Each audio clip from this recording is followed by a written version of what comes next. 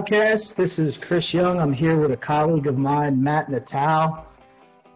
Goodness, how long we go back, Matt? Long time, right? Oh yeah, back to the 80s. Back to the 80s for sure. Back to Madonna and you too. Yeah, still love them. So let me introduce you to our audience. Listen, it's my pleasure to have Matt here today. Matt and I go back, as we already mentioned, a long time. He is a personal friend of mine. He's a coach. He's a mentor for me. A person with incredible discipline, and that's one of our conversation pieces today. But he's known as being an integrative fitness, nutrition, and sports or stress awareness practitioner. He's been a leader in the field since 1980. He has a bachelor's degree in exercise, holds various certifications in holistic nutrition, integrative health, personal training, massage therapy, therapeutic acupressure, which I want to ask you about, stress awareness facilitation, and meditation. He also served as a fitness contributor to the Academy Award nominated actress Lorraine Bracco's book, To the Fullest. He was a featured personal trainer in The Biggest Loser.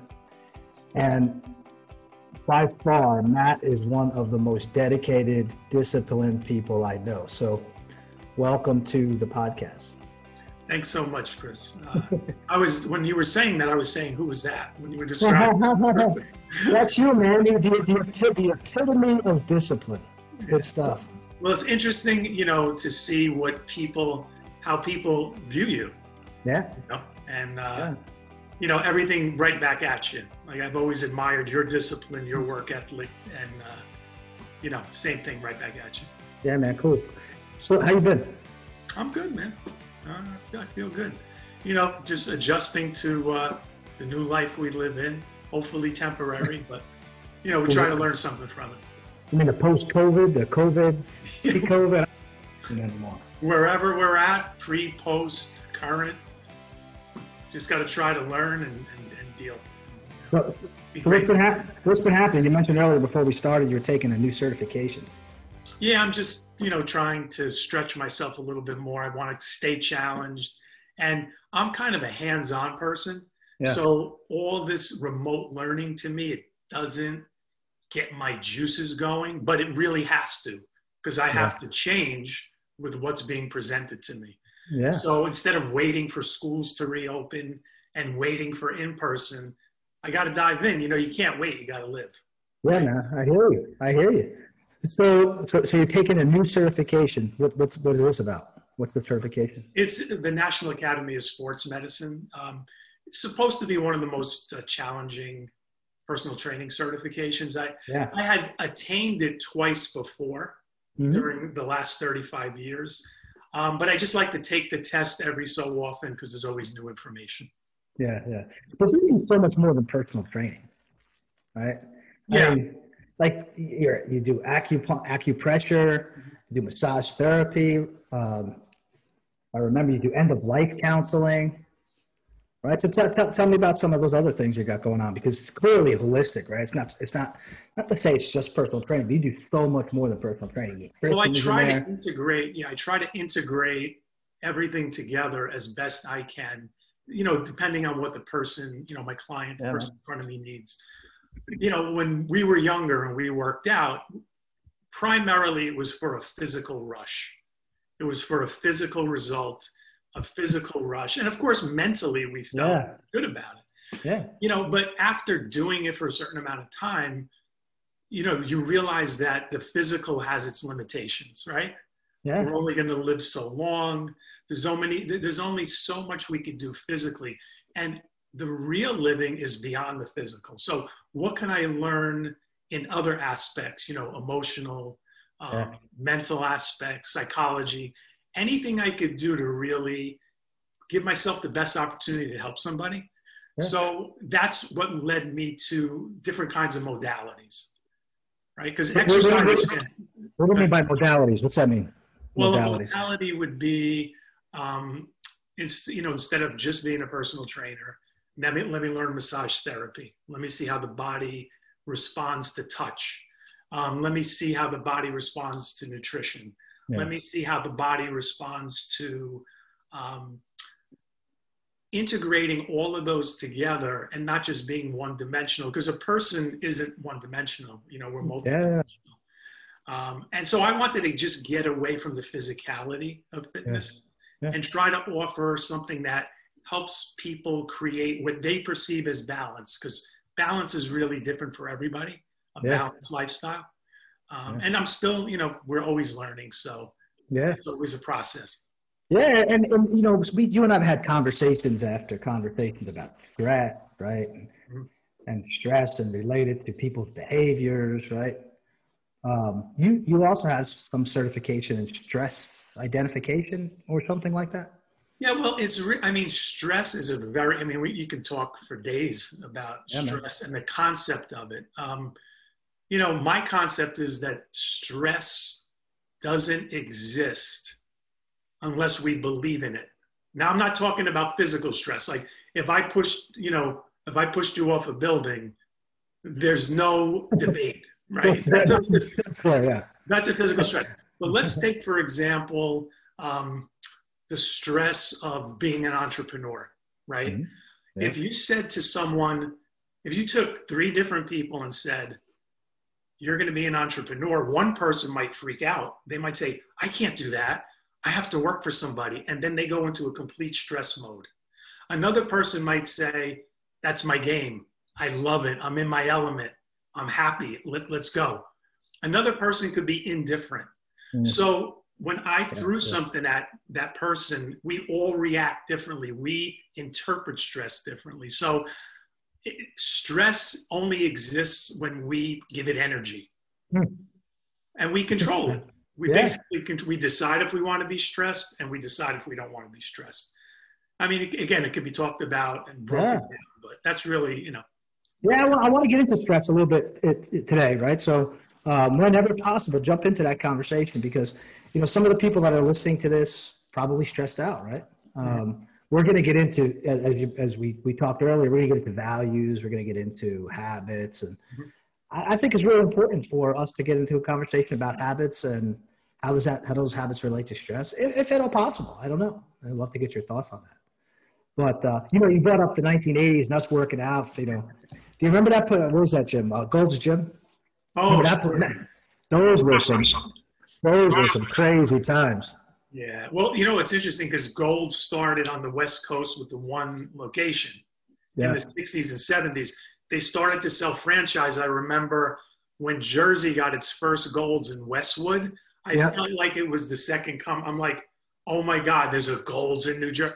I went right there immediately. Again, you know, when you're into something, when you're a fanatic, you just, you know, it's, and at that time in my life, that's what really, you know, I was focused in on to kind of set things up. Yeah, the 1980s, right? Go to the gym let's push as much weight as we can. Those were some big people back then. Yeah. It still is an interesting subculture, but back then it was new to the general. You know, everyone was kind of tucked away in Santa Monica in the 60s and 70s. And then you had Arnold Schwarzenegger, Sylvester Stallone. With Joe Weider, the 3 of them brought that into the mainstream in the 80s. And many of us adopted. We just went along with it. I was talking to somebody about this the other day. Can you imagine if the people that were in that gym in the 1980s were listening to the political debate a few weeks ago? Or I mean, it would have been brutal, right? Because back then it was a pretty physical culture, right? I know, yeah, so different. I mean, I remember I was in a gym working out when Ronald Reagan got shot, when he was, you know, the assassination attempt. There was a little box TV in the corner in the manager's office. So we're all working out. All of a sudden he says, hey, Reagan, we don't know if he's dead. We ran up to the television. We were, you know, in front of this little TV. But I don't really think people, you know, were that engrossed, because obviously no social media. Yeah. They were, once you left the television or you walked away from a newspaper, you weren't involved in international and national affairs. Everybody has an opinion now, right? Oh my God. You're walking around with that information 24/7. Oh my God. So let's talk about that for a second, just because, I know you and I we've talked about social media in the past, and you mentioned you've watched Social Dilemma, and even before that, I think it's called Social Dilemma, right? The Netflix Mhm. documentary. You and I were talking about Facebook and the impact of Facebook and Instagram and uh, Twitter, et cetera. What do you make of all this on stress and on fitness and on people's lifestyles, right? Well, it's funny. Well, for myself, if I had to list the top 10 moments of my life, they would never include being on a computer or a phone. Indeed. So if you're looking, like, my opinion, again, just my opinion, if Yeah. you're looking to have peak experiences and experiences you'll remember the rest of your life, I don't know how many of them are achieved or felt or experienced when you're on a device. Yeah. So I'm very wary about just overusing it, and I'm very conscious of how much time I'm on it. And once you start going down those wormholes, click this, click that. So I'm a little bit, I'm very, I'm apprehensive about it, and I push myself away. Yeah. You Yeah, know? I remember when you actually did go off of Facebook, because Mhm. I've been doing this very similar. For the most part, I've hired somebody to do all of my social media marketing, Mhm. and I go on Facebook every now and then just to see pictures, right? Sure. But I'm always getting pulled into the conversation, right? Some stupid comment, or at least in my opinion, stupid comment. And like, let me jump in and beat somebody up over this. Yeah. But it was funny. I bringing 80s, 1980s back to this. If you said some of the stuff on Facebook or on Twitter that if you said that in the 1980s, can you imagine what would have happened to you? I mean, Oh, seriously. jeez. I I, could not imagine growing up. And when you're oh, growing up, goodness. some of us, we do things that, we feel we're going to live forever. If all of that was captured, not even by me, like Yeah, man. who's videotaping me, right? I just think, again, it's an invasion of privacy in a lot of ways to always be, on a camera of some sort. Yeah. Um, I know it's done a lot of great things. People have had reunions. It's saved Yeah. lives, but I see more of it as not productive and maybe a little negative. Yeah. Well, you saw the documentary, right? All of these employees coming out talking about Facebook this and Twitter that, and it was always. I remember when it was first started because I was still in the venture capital world, and Mhm. I remember when it was coming out, everybody's like, "Oh, this is going to be the greatest thing in the world. We're going to democratize content. Everybody's going to have access to content," and that is indeed true, right? But no one realized, no one thought ahead and said, "Oh, fake news, fake content. It's going to potentially destroy young girls' lives because they're going to be stressed out about looking pretty and filters and all this other stuff." I mean, it's definitely adding a layer of complexity to people's lives. I Yeah. think. Yeah, I would agree with you. I mean, even my children, my son, he says if he stays on too long, he realizes he doesn't feel well. He feels better before he went on Yeah. than if he stays on a little too long. So everybody, I guess, has their point of no return. Some Yeah. people are not aware of it. Some people are just so addicted, it's just automatic. They're not at a point of awareness. Mm-hmm. And even people who are aware, you can feel yourself having maybe to Yeah. push yourself away. It's not easy. Yeah. Not easy. It was just the thing what you just said about your son. I've been looking at the impact of pornography on people, Mhm. right? And I looked at some of the research that's out there. I mean, it's incredible research, right? One of the research studies, oh goodness, I forget the person who did the study, but it was all men, right? And they did a study. They put a gentleman in front of pornography, watching pornography over a period of time. And then they had another person who was just looking at ads and commercials, just normal TV stuff. Yep. And then they tested them after the fact. And they asked them questions around violence, how they perceive women, how they perceive rape, how they perceive these things. And the pornography, the people that actually watch the pornography, dramatically different perception of the people that were just watching ads, right? So I'm wondering, I bet there's a study out there where somebody's looking at someone who's on Facebook or on some social media platform and comparing it to someone's off. I bet you'll see dramatic change in behavior. Yeah, I mean, pornography, if you look at the general definition, is something extreme to an illicit and an extreme response. because they say food porn, workout porn, right? Pornography isn't always related to sexual pornography, but you even see this in fitness ads. If you go on Instagram and you'll see a female, you know, the frame is frozen and she's in like somewhat of a provocative position during the exercise. Yeah. I'm sure that's meant to draw you in. Of course.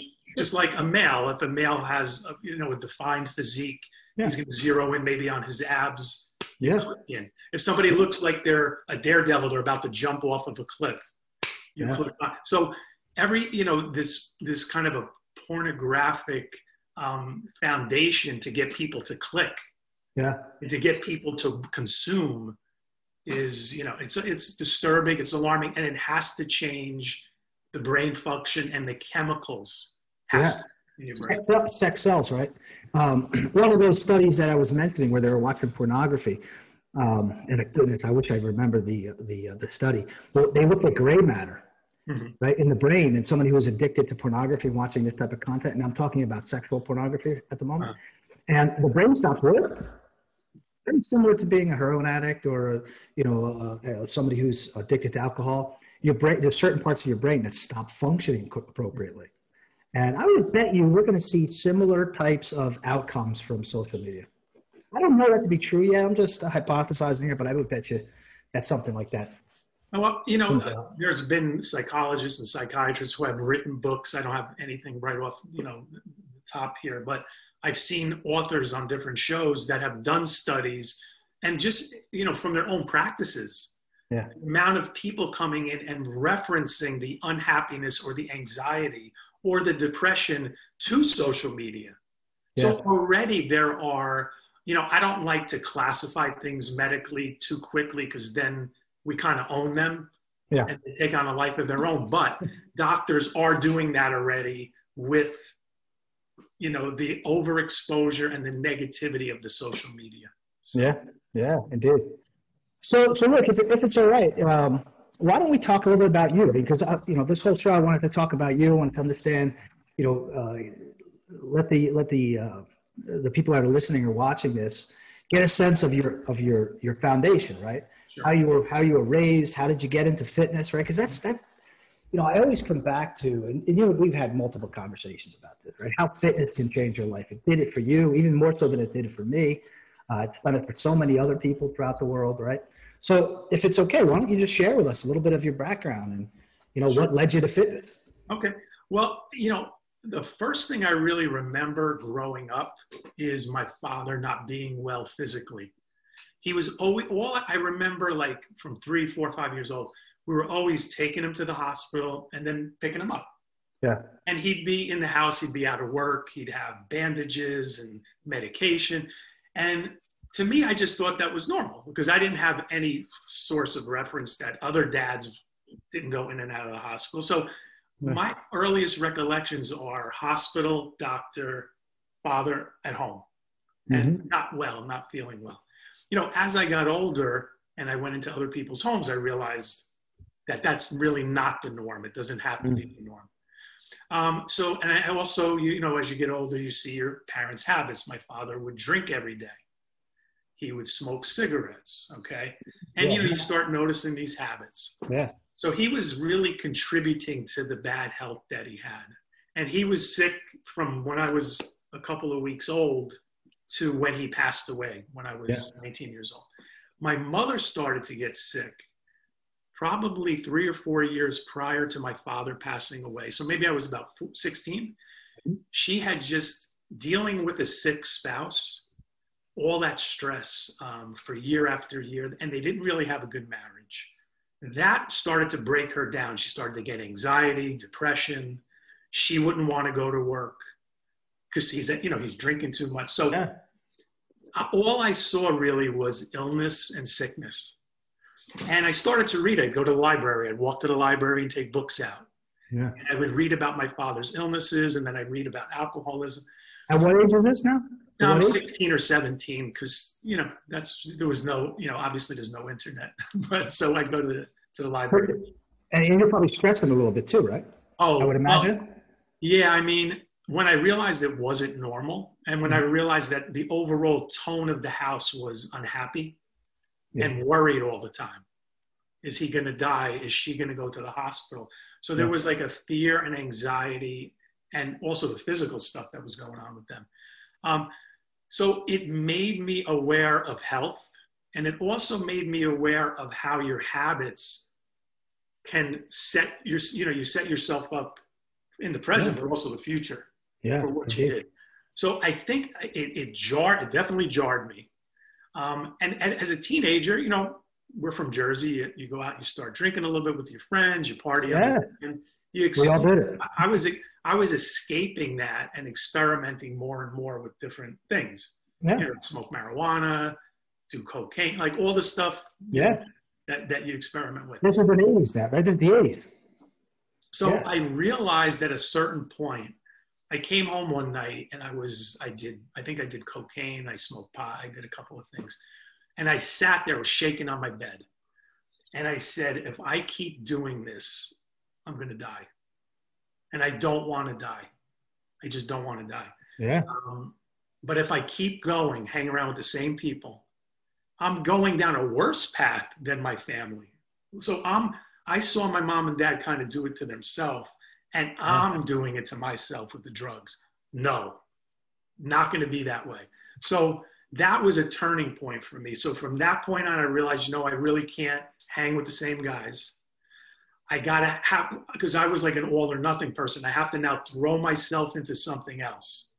That's going to command a lot of attention for someone who's a teenager. When you're a teenager, you have so much energy. You got to put it into something. So I had an older friend of mine who was a weightlifter. And I asked him one day, can you show me what to do? So are you still in high school now, or you're in college? I was in high school still. So he showed me what to do. And then he went away to college. He was older than me.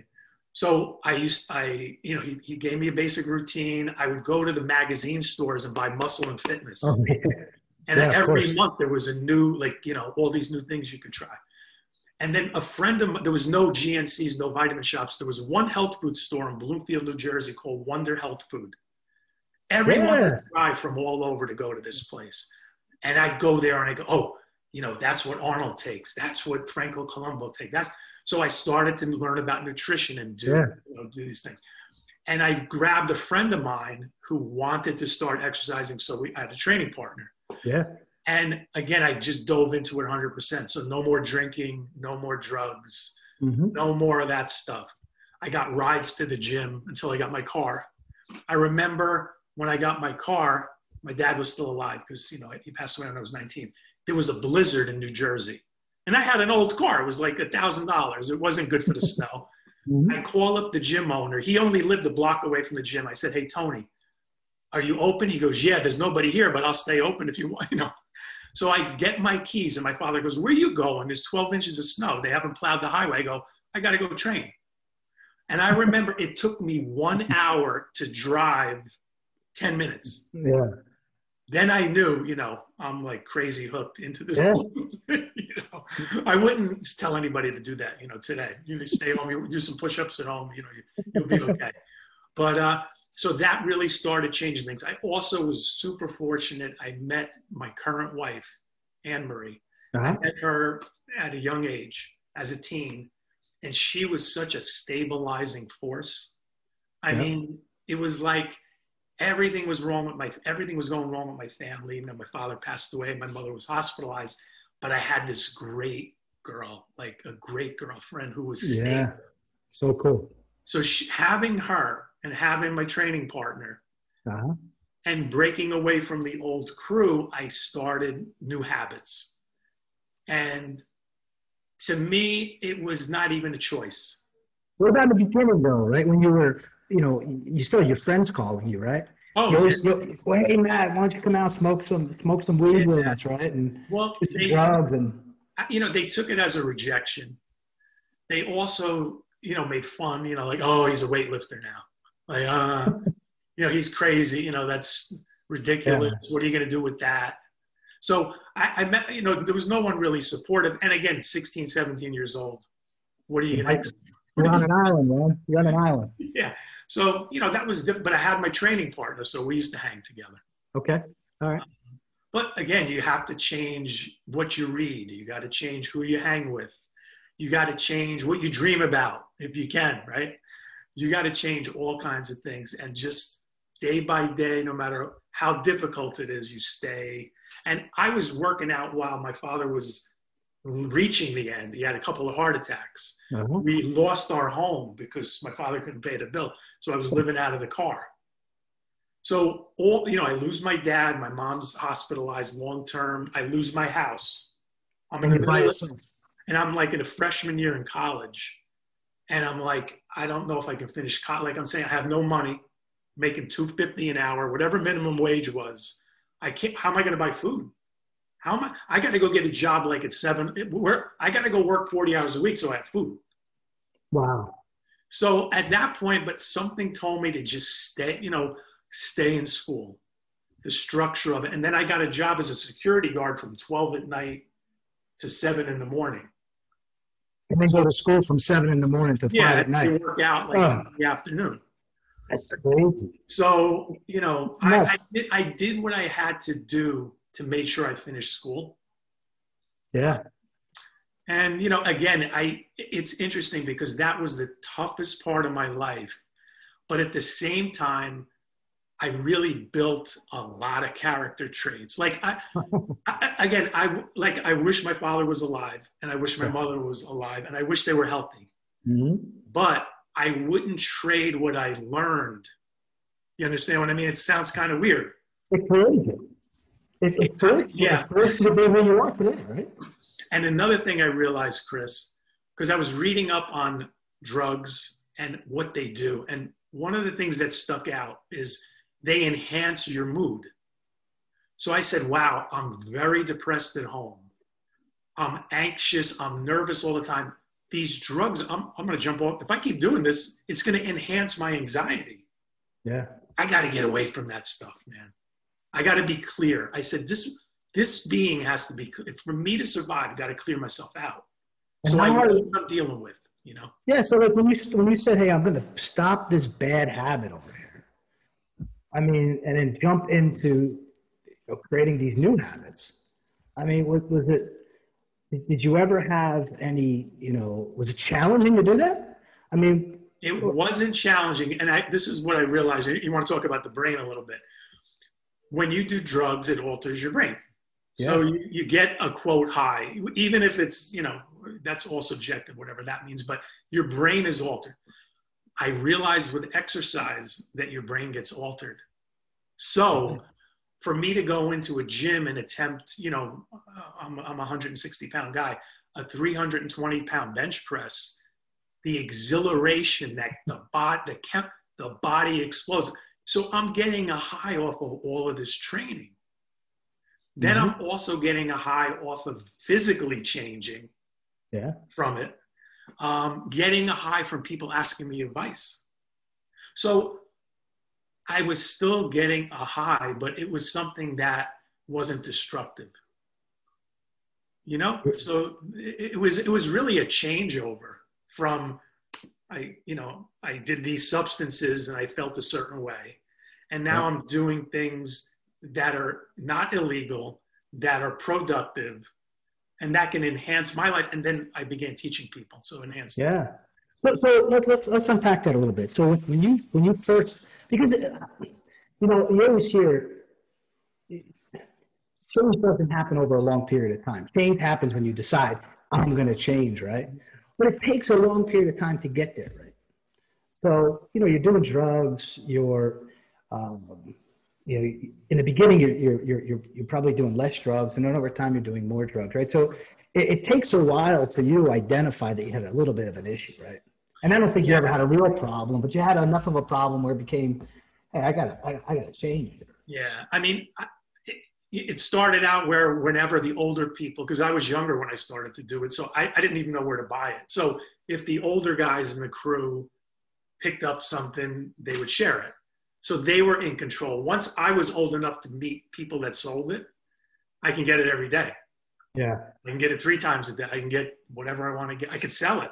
if I wanted to. So then I'm like, I'm totally gone. When I went to my 10-year reunion in high school, when I was in fitness already for a long time, and people would come up to me at the reunion, they go, "We didn't even know if you'd be alive at age 20."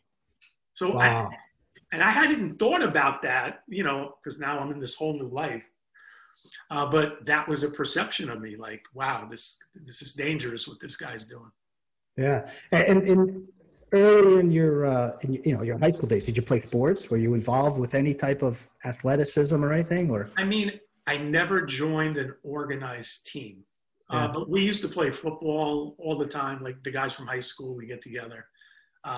It was never organized though. So it was just whatever skill you had. Yeah. So whenever you get together on the weekend, you get together in the summer, but there was never anything where there's a coach and you got to go to practice 5 days a week. Yeah. You got to get your skill better. Never chose that because I was going in the other direction. Well, there was no teachers out there or coaches that had an influence or were nurturing you, pushing you in a certain direction, right? No, definitely not. So who was it? I mean, did you actually have anybody in your life, or was it just it got bad so fast that it was really I weird? would say that there was no one to that. It was more observing the life that I built through my decisions. Everything was drugs related, drinking related. Got to go party. School was on the back burner. If I got a C+, I was happy. So everything was, I said, wow, what kind of standard do I have here? Yeah. See, but meanwhile, you were looking to go to college. I was thinking of maybe even going into the military service when I was a senior. Yeah. So until I cleared out, I really didn't have, a structured plan. But there wasn't anyone that like took me under their wing and said, okay, you got to straighten your ass out. This is what you got to do. I think I realized it was, like it's either live or die. Yeah. And I don't even know how I'm going to build a great life yet, but I want to try. Yeah. So I got to leave this. This is not working. And I don't know where I'm going, but I got you. Figure it So out. what was your goals at that time, right? So here you are, you're homeless, right? Your dad just passed. Your mom's not in a great place physically. So what were your goals just at that point in time? Like, if you could think back on it. Yeah, well, the goal was to make enough to get food, and to make enough money to get food, and to somehow get out of my car. So you just want to meet the basics of Maslow's hierarchy of needs. If you remember Maslow, right? But I wanted it not have my fitness habits disintegrate, because again, the stress I was feeling could have wiped that. It could have easily wiped me out if I let it go. I got you. So tell me, it was your discipline in fitness that for the most part kept you alive? Yeah, and it actually propelled me. Again, when I started exercising, there was no such thing as a personal trainer. Yeah. They would have health clubs with instructors that walked around and they got paid minimum wage, which was probably around $3 an hour at the time. Yeah. So what had happened was I'd been training for a couple of years and I worked at a gym making the $3 an hour. And a gentleman walked up to me and he said, hey, I was watching Good Morning America and this guy, Body by Jake, he trains Steven Spielberg. He goes to their house. He goes, I want you to do that for me. And I had no idea who Body by Jake was and what he was talking about. I said, so clarify what you want. He said, I want you to spend 3 hours a week with me, 3 individual hours, and get me in shape. So of course I said, okay, even though, and he goes, what would you charge me? Now I had no idea I know I make $3 an hour. I said, you know what, let's talk about the price tomorrow, but, and we'll talk about what kind of plan we're going to put together. Okay.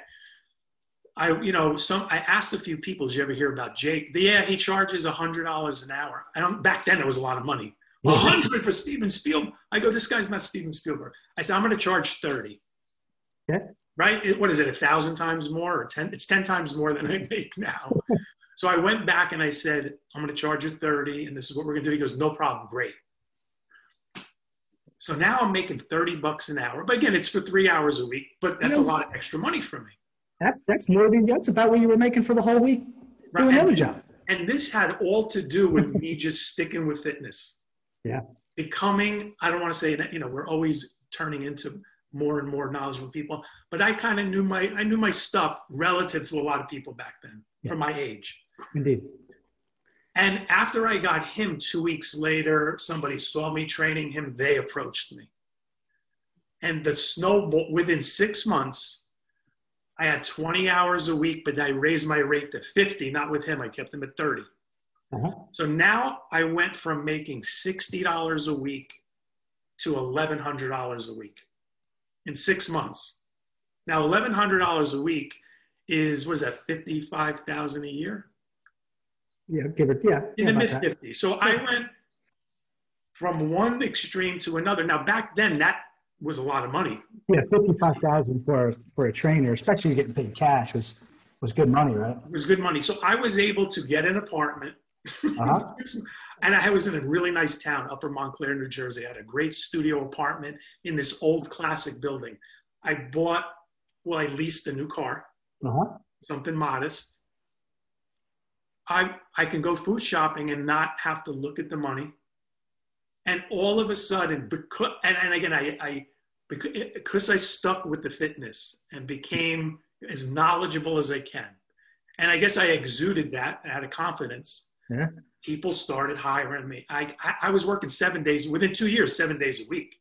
Is it fair to say that you were one of the most well respected, because the folks that are listening don't know our background, but I always known you as a very competent person in the fitness world, right? And but did everybody else at this point in time know that Matt Natale was the guy that wasn't a gym head, right? Wasn't a muscle head. He was actually a guy that was applying science to the way he was conducting himself. You know what? I never really tuned into what my reputation was. I just knew that people were talking about me and calling me. Oh, my friend's working out with you. Oh, my cousin's working out with you. The phone was ringing off the hook. And I never said no. I mean, I was working 5 in the morning. Because when you're used to not being able to afford food and people are throwing money at you, just here's for a month in advance, here's 3 months, here's this, here, use my vacation home. You know, we're going on a plane, a private plane here, there. All of a sudden, like the whole world changes. Now, again, that was extremely, you get a high off of it. Yeah. And your faith in life changes. Because everything was dark for years. There was just a darkness and a heaviness. And suddenly, and again, I take a lot of responsibility for turning myself around, but there's a grander design, there's a grander picture. I'm involved in that, I'm part of that whole. Yeah. And all of a sudden I saw the light that I dreamt about became. Yep. And it saved, the whole thing saved my life. The dedication, driving through the snowstorm, all of that stuff built the character. And, again, with my wife, I married her when I was 25, having that stability there, it's just, blessings all over. All right. So your earlier life, it gets you into fitness. I would say, right, that you've built up in your earlier career, probably these phenomenal work habits, right? You were always reading, you and I used to talk about the science and the movements, and you were always reading, you were always knowledgeable. I would argue that you were at the top of your game when it came to the intellectual capabilities of a trainer, right? And in the beginning, tell me if I'm crazy, but in the beginning, it was all about, I just gotta put away some money. I got to take care of myself, right? Give me as much as I can. I'll train 100 hours a week at 30 or $50 an hour, right? And the goal is to kind of get to a place in your life where you're stable. Yeah, is that fair? I would definitely say so. I mean, again, when you have this feeling of lacking, right? The parents aren't there. There's no support. the house disappears, money disappears. Yeah. That doesn't leave your brain. Yeah. So when you get a phone call or anybody inquires about, yeah, I'm there, I'll do it, I'll work. And at that point, I was so immersed in the process of helping people. I didn't even really, in my early 20s, think, what is stability? Because the action I was taking was creating financial stability for me. So I just said, keep going. I said, just keep going. You're in the groove. It's like when you're playing a piano, you can't stop and think about what you're doing. Yeah. You're really a good piano player, right? You're in the zone. Yeah. So I was in a zone of just expanding, meeting more people, training more people, finding ways of helping more, and not really sitting down and going, what's the plan? Mm-hmm. Just in it. Just keep at what point, if you remember back, when did you find stability?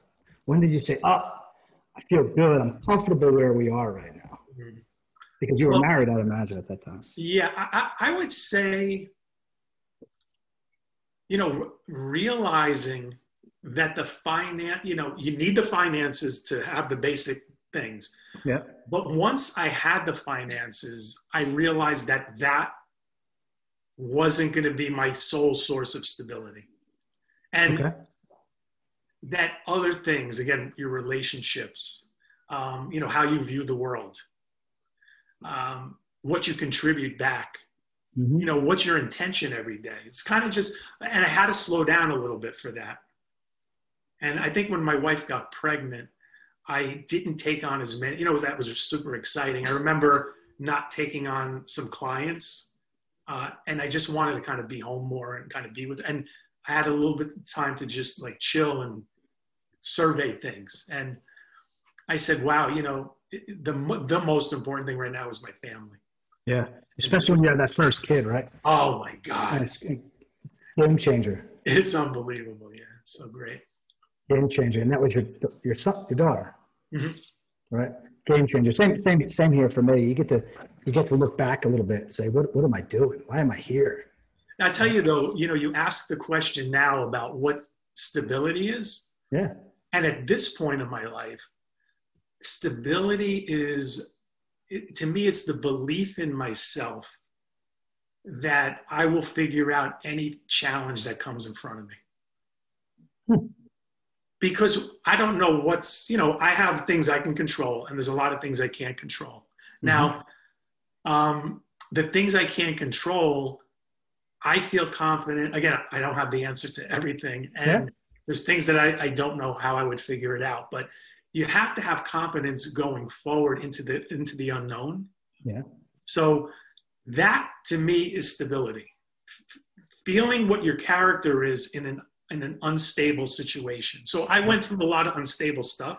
Yeah. So I kind of went to a boot camp my whole early life. So I know how I would react if more challenging situations come. Yeah. And that to me is more confident than if I said, hey, Chris, I got 10 million in the bank and I got this job lined up and it's a 10-year contract and I'm all stable. I mean, I'm not saying that's not good stuff, but what I'm saying is that you still might not be confident. You can have a ton of dough and not be confident. Yeah. Maybe you didn't, Let's pick at that a little bit. Because I think there's some trends that we see in your life, just like we see in so many other people's lives. Mm-hmm. While you're out there and you're gaining these skills, mm-hmm. right? You're becoming intellectually a superhero when it comes to fitness, right? And you put in the hard work, both physically for yourself as well as for your business, and you see success, right? Mm-hmm. You learn something from that, right? Like, I don't know. I call that discipline, right? I learned how to forge discipline through those processes, right? And you personally, you had a lot of tension in your life, as you just explained to us. Mm-hmm. Your early years were full of tension. Mm-hmm. And those tensions pushed you, you tell me if I'm saying anything that's not right, but your tensions pushed you to develop these habits. Right? It forced you in so many ways. It forced you to get something out of life, and you did that. And now you've learned, hey, there's a process here to success, right? That's what I'm hearing. And the process is, okay, I got to put in hard work. I got to learn these skills. I got to be a master at this. And then later in your life, because I know you opened the gym and I know you have so many other things going on, there's some of these earlier traits, these earlier processes, early disciplines. Did they help you in? Absolutely. Yeah, absolutely. People, when they're initially interested in something, they give it a little bit of attention, I see, and then they kind of just back away from it if it gets a little difficult, or they're frustrated, or they're maybe bored because it's taken too long to see what they want to see. I was able to, because you hit all those points when you're involved in fitness or athletics, you hit sticking points. Yeah. Where you go backwards sometimes.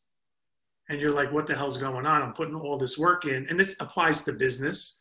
It applies to relationships, right? Sometimes, you're married, you give a little extra effort with your wife. Sometimes she might not acknowledge it for whatever reason. She might be just busy with something else. And you go, hey, I put this effort in for a day and she didn't say anything, and it could happen the opposite way too. Yeah. So people, they get into fitness, they'll go into business, they'll put a month or two in and go, it's just not the right thing. I'll just move on to something else. Yeah. And sometimes you got to pull the plug if it's not a good idea. But in general, I like to really try to hop over these obstacles initially to see if there's more to get out of it. So I'm okay with the hurdles, the frustration, with what appears to be going backward, because I experienced that with fitness. Yeah. It wasn't a straight line of success. You're up and you're down, you're up and you're down. And you got to almost you got to go with that, and you got to be okay with that. Like, hey, you got to have like an entrepreneurial disposition. Yeah. Like when the shit hits the fan, you almost have to get you excited in a way, because things aren't going to go great all the time. They're not. Yeah, that's not life in general. Whether you work for someone or you're an entrepreneur, shit's going to hit the fan. You got your plan, and then the day unfolds, and that's it. So. Yeah, and that's where you. I just, again, because I know you a little bit, is you tend to lean on your good habits, right? Like, I always go back, the anchor. Yeah. Let me hunker down. Let's double down on some work this week. Let's put a smile on our face despite the fact that it sucks at the moment in time, right? Let's laugh about it. Let's hunker down, and you keep to that process, right? And that process is done well. Yeah. Well, again, I always go with foundation. Like, what is the foundation of what you're doing? Whether it's fitness, business, relationship, helping the community. Why do you want to do it? It has to be part of every particle of your body. Like for you to really succeed or take something, because success is subjective, to take something to a level that you're very satisfied with. Yeah. Every part of you's got to be in there, man. Yeah. You got to be in there. So I have to, when things don't seem to be going in the direction I want, take a step back, take a breath, survey everything, and then remind myself, this is why I'm doing it. These are the reasons. This is why I put all this effort into it. Let me see if I'm doing something I can do a little better. Yeah. Maybe I got to pull back on this. And like, you've been an entrepreneur your whole life. You have to evaluate. Yeah. But you got to reconnect to why am I putting the effort in? Right. So in the beginning, and you already defined this for us, you said, in the beginning it was about me just getting some money, right? And because I had to get the food and I had to get all that kind of stuff. You needed that basic stuff. But here you are, right? 30 years later, 25, 30 years later. And my guess is it's less about making money. It's less about, you have all your kids are through college, right? It's you and your wife, and you live in a good life. My guess is it's not any longer about, let me work 100 hours a week. There's something more to it now. Right? Yeah. It's really, I tell you, the feedback that I get from the people I'm working with, it's so important. It's really everything at this point. I feel so, if I can help somebody a little bit feel a little better and they let me know about it, I say I made the right decision 30, 40 years ago in doing this. Yeah. It just makes me feel good inside. It's like a physical feeling of peace. Yeah. More than them handing me, obviously we need to get paid for our services, but sure. It's knowing that I can make a small difference in somebody's life. And again, when someone succeeds, I give them 98% of the credit. And if someone doesn't succeed, I give them 98% of the credit. Mm-hmm. I'm a small part. I give 100% of what I can do. Yeah. But I'm here to help. I can't, I don't take responsibility for making anybody anything. Yeah. So, I mean, relating to some of the concepts that I've been reading and writing about, it sounds like over time you've built real character, right? In the beginning, you developed this incredible skill set, which I would refer to as intellectual virtues. I don't want to bore you with all the philosophers behind that, but, we call intellectual virtues. And then over time, those intellectual virtues provided you enough to be sustainable, right? I always bring in Maslow here. I don't know why I do that, but you bring in Maslow, and now you're sort of self-actualizing in many respects. You're starting to become who you are. But at this point in time, it's less about you and it's more about helping other people with your skill set, right? So you're using all of those things that you've learned in the beginning to now do good. In the beginning, you did it for good too, but in the beginning, right? Tell me if I'm wrong, but the balance was more about me. And now it seems like the balance is more about making sure other people are successful and other people are the beginning goals. Because I had to worry that I wouldn't have the food and I have nowhere to live. I was worried about me. Yeah. So I was trying to get myself out of the car and get myself a regular stream of food. Cool. So I was, I was totally focused on me. There's no doubt about that. But once I had the luxury to sit back and take that breath and realize, like, slow down a little, like, okay, you're not there anymore. Yep. That doesn't exist anymore.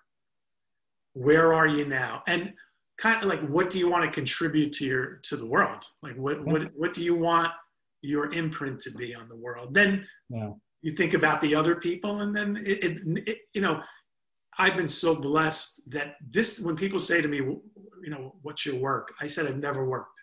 Like, I was a busboy when I was 13 and I don't count that, worked at a pizza place when I was 14, all that kind of stuff.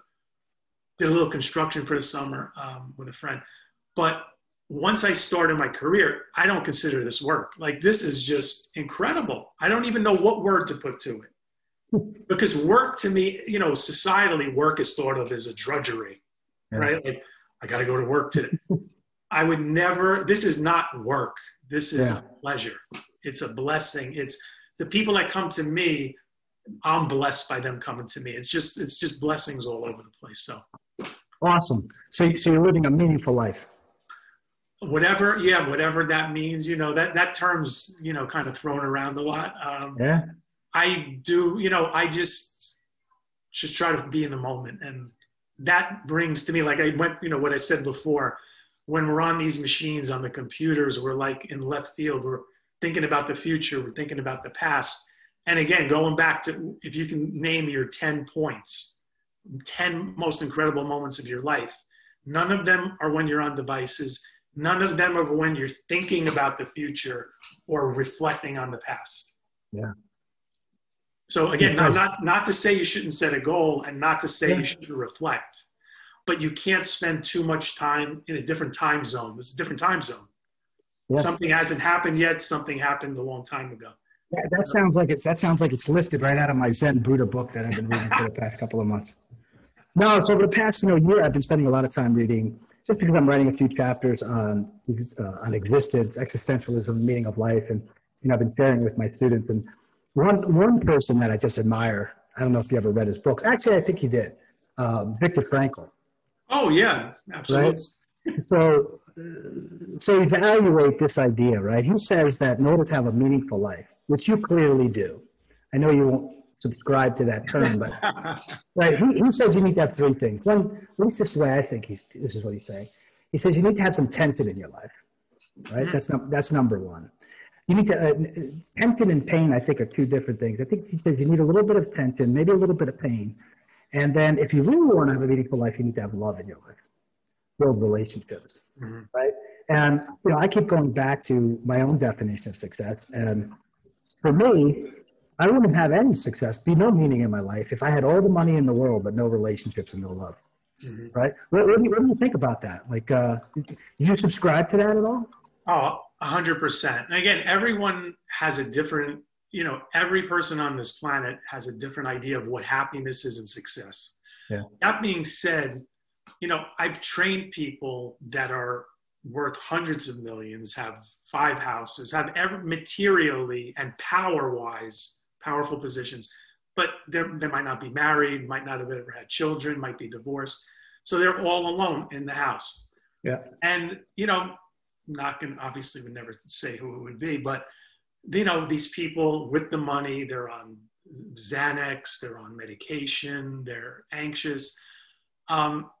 So having a lot of material things doesn't necessarily give you a peaceful mind, doesn't give you a peaceful heart. And there's nothing wrong with being super wealthy. I'm totally in. I think it's fantastic if you can achieve something, but that by itself isn't going to smooth over how you feel internally by a long shot. Yeah. So to me, like if you said to me, okay, Matt, here's what you have right now. You have your family, which includes love. You have your health. You have your intellect. Yeah. And you have your money. If you had to cross one thing off, what would you do? I'd cross the money off. Wow. I start from scratch. Like I go from zero. Right. I wouldn't want to lose my family. Yeah. I wouldn't want to be a super wealthy person and have nobody to share it with. I wouldn't want to be someone who wasn't intellectually curious and wanted to learn. Then you're dead. Yeah. You just think you know everything, or you just. I would cut the money right out. That would be to chop that right out. Wouldn't even think about it. Yeah. So you work with, and again, we've had multiple conversations over the years, right? All enjoyable to me because I always learn something. So we've had some real conversations about, executives that you train, right? And you've trained them, maybe they were a part of some of your other programs, but if you were to look at those super successful guys, gals, I say successful, I'm talking about people that make a lot of money, right? Yeah. Let's call that 7-8 figure types of people. Sure. Okay. And you look at the ones that are happy, you look at the ones that are not happy. What's the major difference? What are they, what's the unhappy ones missing? It's interesting because when you get to train people, they start talking about a lot of different things, personal things and business things. And I would say the people that have admitted to me that they're doing things marginally unethical or unethical. They could be being investigated by the SEC. They could be in a lawsuit that they really brought on by their negligence. I would say, my dog just came to visit. I would say those people don't seem to be as happy because eventually that came and bite them in the butt. So the people that I know for a long time who, because when you have a business, lawsuits happen all the time. You could be right. Yeah. But people who are very, in my opinion, ethical, they seem to be able to put their head on the pillow at night. Yeah. And even if there's a lawsuit that is not, it's not, it shouldn't be, they'll deal with it because they know they're in the right. Yeah. They'll go to bed easier, even though there's a lawsuit or there's something going on. But people who have done things unethically and they know it and it comes back, they're not putting their heads down on the pillow. And why are they doing things unethically? Is it because they're so self-centered, self-interested? What do you think? I think that when you're it could really be at any level. If we become competitive, we want to win. Yeah. Now, when you want to win at any cost, we got problems. And I'll give you an example. My 2 kids were on soccer teams, traveling soccer. And there were a few games when they were in their late teens where the opposing coach brought older people to play and they got caught. Now, I said to myself, because these coaches are in their 50s, 40s, yeah. I said to myself, who would want to win a game when you cheated? Like, how much pride, if let's say there's a 15-year-old soccer game, U15, I bring 3 17-year-olds, I'm able to get by the refs and I win the title. You're going to feel good about that? But some people do. Obviously, when they get away with it, they feel good about it. So some people feel good no matter how they get to their goal. Yeah. It could be unethically. They could, stomp on people in the process, abuse their employees. They don't care. They're at the top. Yeah. Other people don't want to be in an environment that way. They don't want to create an environment. They don't want to set that kind of tone. So those people seem to be happier that I know. And the people who got to get to the top no matter what, and it's dog eat dog. And I'm going to cut some corners. They seem to be that, Why? What's the genesis of that decision, right? Is it pride? Is it ego? I mean, what do you think's driving somebody to say, I gotta win at all costs? I mean, is it shame? I don't know. Maybe I had an upbringing where, that I was never good enough. I mean, well, you know what? It could go back to the documentary we've referenced a few times. That I don't know if people who are watching this, they should watch it if they haven't. Social Dilemma is your brain reacts when you have a victory, right? So there's certain things that go off. Your endorphins are released. I think there's a possibility of people getting high off of just the win, not how I got there. And that reaction to that win, the adulation that you get, and it could be from people who don't care, or they don't know that you got it that way. I think there just could be a cycle of reinforcement in the brain. Like, hey, I'm on top. I'm number one. I have the best hedge fund. I'm the best banker. I'm the top at Goldman Sachs. I'm the top analyst. I don't care. Maybe some narcissism in there, Yeah, I mean, you're hooked into the perception of yourself and your ego. Again, an ego, we can discuss what that is. Yeah, that's a never-ending discussion. But when you value yourself based on what you're accumulating and based upon what people's opinions are of you, problems happen.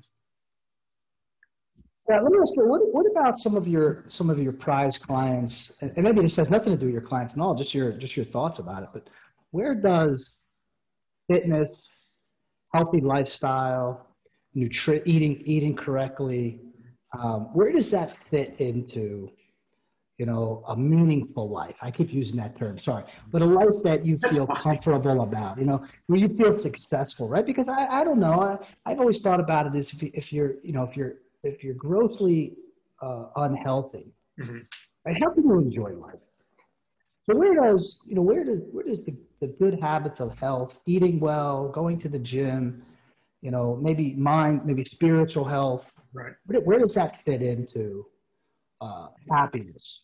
Well, I think people equate taking care of themselves as self-love. It's a self-esteem thing, right? It's if I eat healthy food, if I'm active, I'm showing self-respect. I'm showing myself that I have an esteem for myself, that I value myself. Yeah. Right. And I think some people, they'll just come out and say, I'm very disappointed. I'm not taking care of myself. And they view that as a negative attribute. Yeah. I'm not respecting my body. I'm not respecting my peace. I need to get that on track.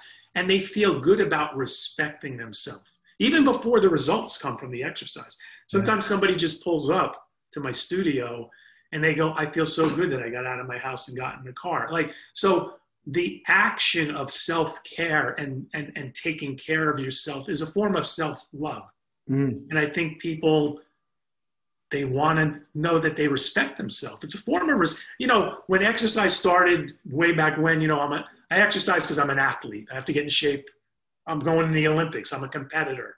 Yeah. This whole evolution of self-care, the way it is now in our society, has really run from just the physical, like when we started, right? Arnold Schwarzenegger, big muscles, all of that. And now it has turned into, it's turned into a whole wellness paradigm. Yeah. And for me to feel my best is a way of self-respecting. So that's what Interesting. And what about let's talk real quick, because I know you probably have to jump here soon, but what do you think about nutrition and vitamins and supplements? And, it's always performance driven, right? I was at the GNC the other day for my son to play football, and he said, "Dad, I need to get some, I have to get a pre-workout drink." Like, no, you really don't. You really don't. and then we got into talking about some other stuff, right? You need to get protein, and you need to get this, and what do you think about that? Is it really performance driven? Do we need it, or is it all just? Well, I was in Barnes and Nobles a few years ago, and I was in front of the fitness and nutrition section, and there was a woman there. She looked like she was trying to figure out how to start a program, and out loud she goes, "Oh my God, I'm so confused!" Like, because every book is something different: high protein, low carbs, vegan, keto. Well, it's endless. The 10-day diet, the 5-day diet. So there's a lot of misinformation out there. And it's all about selling. Again, I love capitalism, but when it comes to your health, you got to be careful. You got to be responsible. Mm-hmm. Right? So nutrition to me is very simple. I'm not saying eating good is simple. I'm saying once you've made that decision, it's so uncomplicated. Eat a lot of fruits and vegetables. If you like meat, have lean meats. Try, you want your carbs to be whole carbs, a sweet potato, brown rice, all that kind of stuff. It's pretty simple. Drink, if you're going to have alcohol, do it in moderation. Don't starve yourself. Try to break the meals up. It's really a simple thing. But people are looking for this latest thing. Oh, my friend just lost 15 doing keto. And I'm not saying keto is good or bad. I'm saying they hear somebody loses weight short term. Yeah. And I got to tell you something, Chris. We've known each other a long time. I've known a handful of people who have stayed pretty lean for 30 or 40 years. Like, they've dedicated their life. None of them do any fad diet with a name. Yeah. It's the same. You eat vegetables, you eat fruit, you have some lean meats. You have fun on occasion. You drink your water. You don't skip meals too much. I hate to break it down to simplicity. Yeah. But it all goes back, again, psychology. Why do you want to do it? Is it important for you to do it? And try to sift through the craziness that's out there. It's just, the information is just overload. It's just crazy. Cool. Yeah. Well, I can't ask any questions about the number of fish oils I'm taking at the moment, and the. It's consequent. It's the least important thing is the number of fish oils. And I don't mean to downgrade your fish oils. My vitamin D, and my fish oils. I've been crazy for them lately. Yeah, but it's all good, man. It's all good. Self-care, man. All right. So hey, last question for you. Yeah. Right. If you can think about one piece of advice, right, just across your life, 30 years in the fitness industry, and we say the fitness industry, okay, fine, we'll classify you there, but for me, it's much more, right? Because you're a coach, you're a confidant to many executives, right? You've been asked to participate in TV shows, you've been asked to participate in books. People care about your opinion. Mm-hmm. And obviously, I'd have you on the show because I care about your opinion. So if you can give one piece of advice to people listening or watching this when they're thinking about successful life and how do I get there? Because clearly you have a successful life. What is it? What do you think? Well, to me, again, it goes back to just doing what I love and not feeling like I'm working. I don't know if everyone has that luxury. You may have to get your second gig and do what you love there. But the more you do what you love, Or maybe you got to love what you're doing. Bring the love of whatever aspect of what you're doing, bring that into it, bring a passion into it. I don't look at a clock. I don't feel like I'm working. So when you can get into that zone, figure out what that is, then you're never working. And when you feel that feeling, things just expand, through the hard work and that passion. Yeah, people see the glow in your face. Yeah, maybe. It could be that or too much sun the other day. Who knows what's going on? Well, listen, man, we've been going for about an hour and 10 minutes or so. Right, buddy. As always, I appreciate your thoughts. Like, awesome overall conclusion here. I know my students will be listening to this. Hopefully others will be listening to this. You provide some really good commentary, especially how you overcome adversity in your life, how you achieve unbelievable success. You've built a virtuous life. You've built unbelievable character. And I just thank you, man, for being who you are. Chris, it was a pleasure. Again, everything right back at you. And I wish you all the luck in the world. Thanks so much. All right, man. Take care. We'll see you.